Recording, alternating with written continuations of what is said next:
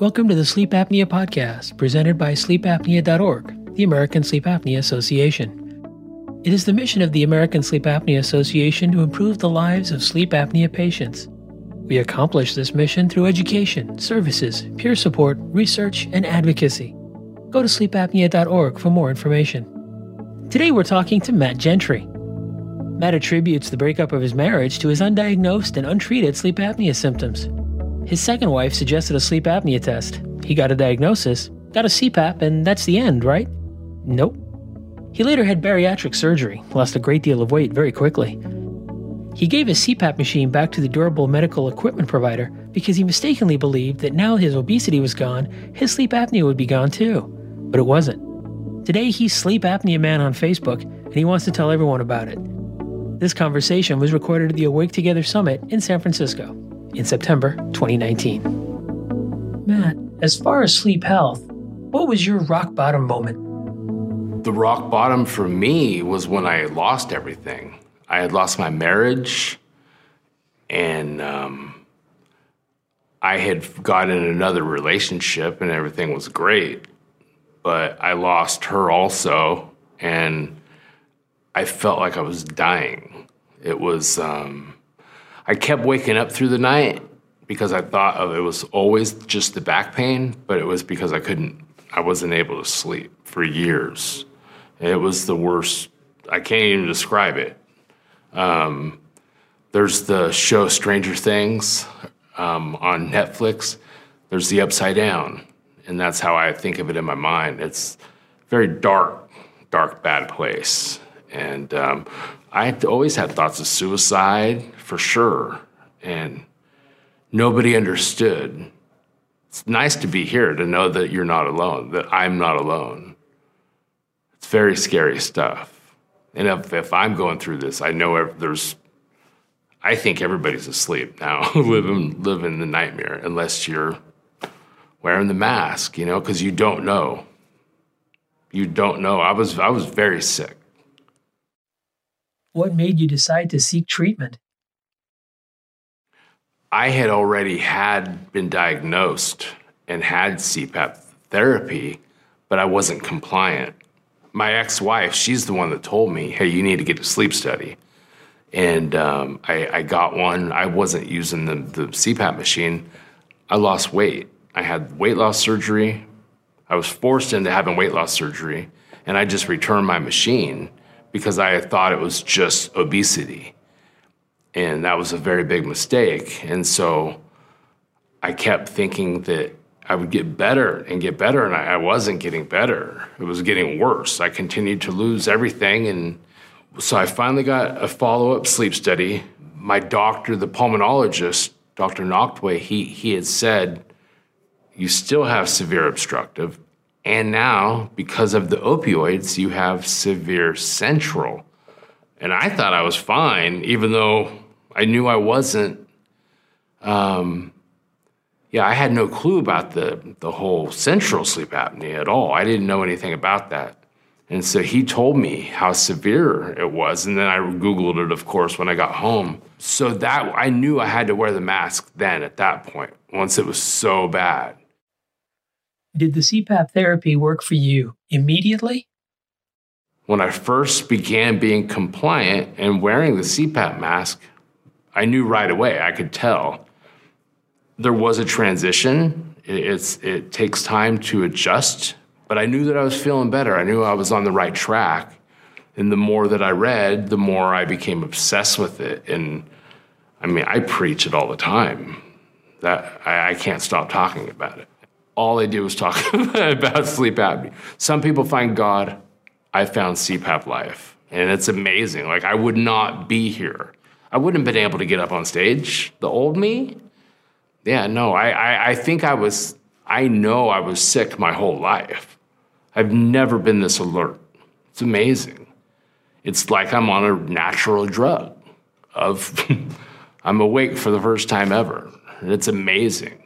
So I want other people to feel like this. And primarily my son. It's hereditary, and he doesn't want to have a sleep study, and that's unfortunate. So, but I'm all about preaching awareness. That's why I'm here. What did you do to get more information about sleep apnea? Early on when I was Googling, researching, I found American Sleep Apnea Association, read the website, was going through stuff, and that was very helpful. Everything was starting to make sense. And I kept reading, and there was a part where it said, to spread the word, you might be able to save somebody's life. And that was on the website at sleepapnea.org. And that really hit me because I knew how bad my life was. And the mask, there's a stigma with this mask. And I want to break the stigma. And so, yeah, luckily there's the internet. It's been great to be able to connect with other people. Matt, what are some benefits to attending the Awake Together Summit? This conference is fantastic. I knew that I was going to be, I've been very excited. I've been very excited to be invited to come, share my story. This is what I want to do. This is my passion. And somebody just came up to me and told me what a great job that I did. And that was great.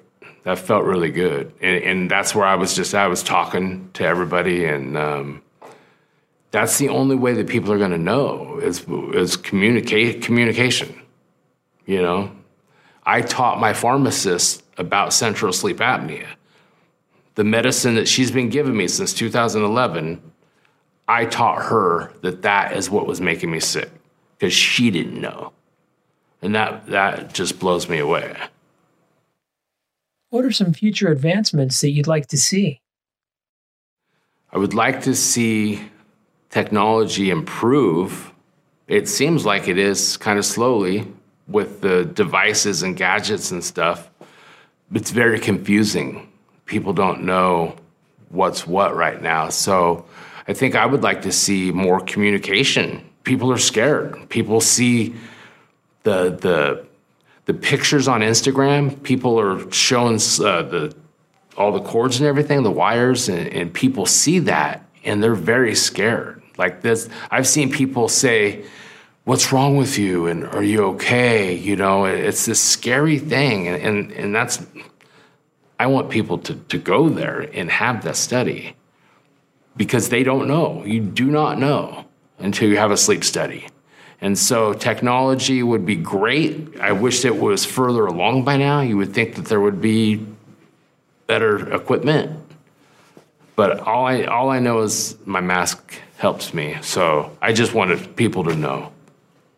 How did you become such an advocate for CPAP? There's a stigma with the CPAP mask because it's not sexy, it's claustrophobic, and it's another thing that we have to deal with. It's a pain. It's a lot easier to just not use the machine. I was embarrassed early on, but there's a bad stigma with it. And that's what I'm trying to break. And I don't know, like a single woman or a single man, and if you have somebody over, a partner, it's very embarrassing to some people. I talk to all kinds of people about CPAP life and CPAP, sleep apnea, and nobody really even understands obstructive. They just say, oh yeah, the mask. Everybody just knows about that mask, but they don't know anything about anything about it. Sort of, but it's just snoring and obesity. That's all people kind of really think it is. I used to be like that. I lost a lot of weight. I gave my machine back. I'm fine. And that was all bad. What pushes you to be Mr. Sleep Apnea? It's scary stuff. And people don't know. It's the lack of knowledge. But now that I wear the mask, I'm able to learn and process differently now than I ever have. I always struggled at school just like my father did and my son. Now I know why. I was always slow at work. I could work, but I knew I was slow. And now I have all this energy. Like I really don't even know who I am sometimes. I'm a completely different person. And it's only because of that mask. So I'm a big fan of the CPAP mask. I love it. I walk around with it to promote awareness. I grew my hair out for the first time. I'm 47 years old. I never grown my hair. And so, yeah, if people ask me about my hair, I ask them if they've had a sleep study. It gives me a chance to interact with people. And then I usually am able to tell them things that they didn't know. So I'm trying to teach people, you know? And everybody seems to know, oh, yeah, my dad has it, or my grandpa. Everybody knows somebody. But then when I ask them, have you had a sleep study? They usually say no. And as far as I'm concerned, you can't self-diagnose a sleep disorder. You need to have a sleep study, period. It's impossible to know. There's way too many variables. And I wouldn't even be able to know what I've learned a lot. I don't know everything like these doctors do, but I know the basics of it, and I know the importance of it. And it is affecting, like, older women go through menopause, children with ADD. My son, he's not well at all. He thinks he's fine, and he's not. He still wets the bed. He's almost 18 years old. It's affected his life, our lives. And so, yeah, it's very scary. Thanks for joining us. To learn more, get a transcript, see the video of this interview, and much, much more, go to sleepapnea.org. You'll also find links to all our social media feeds.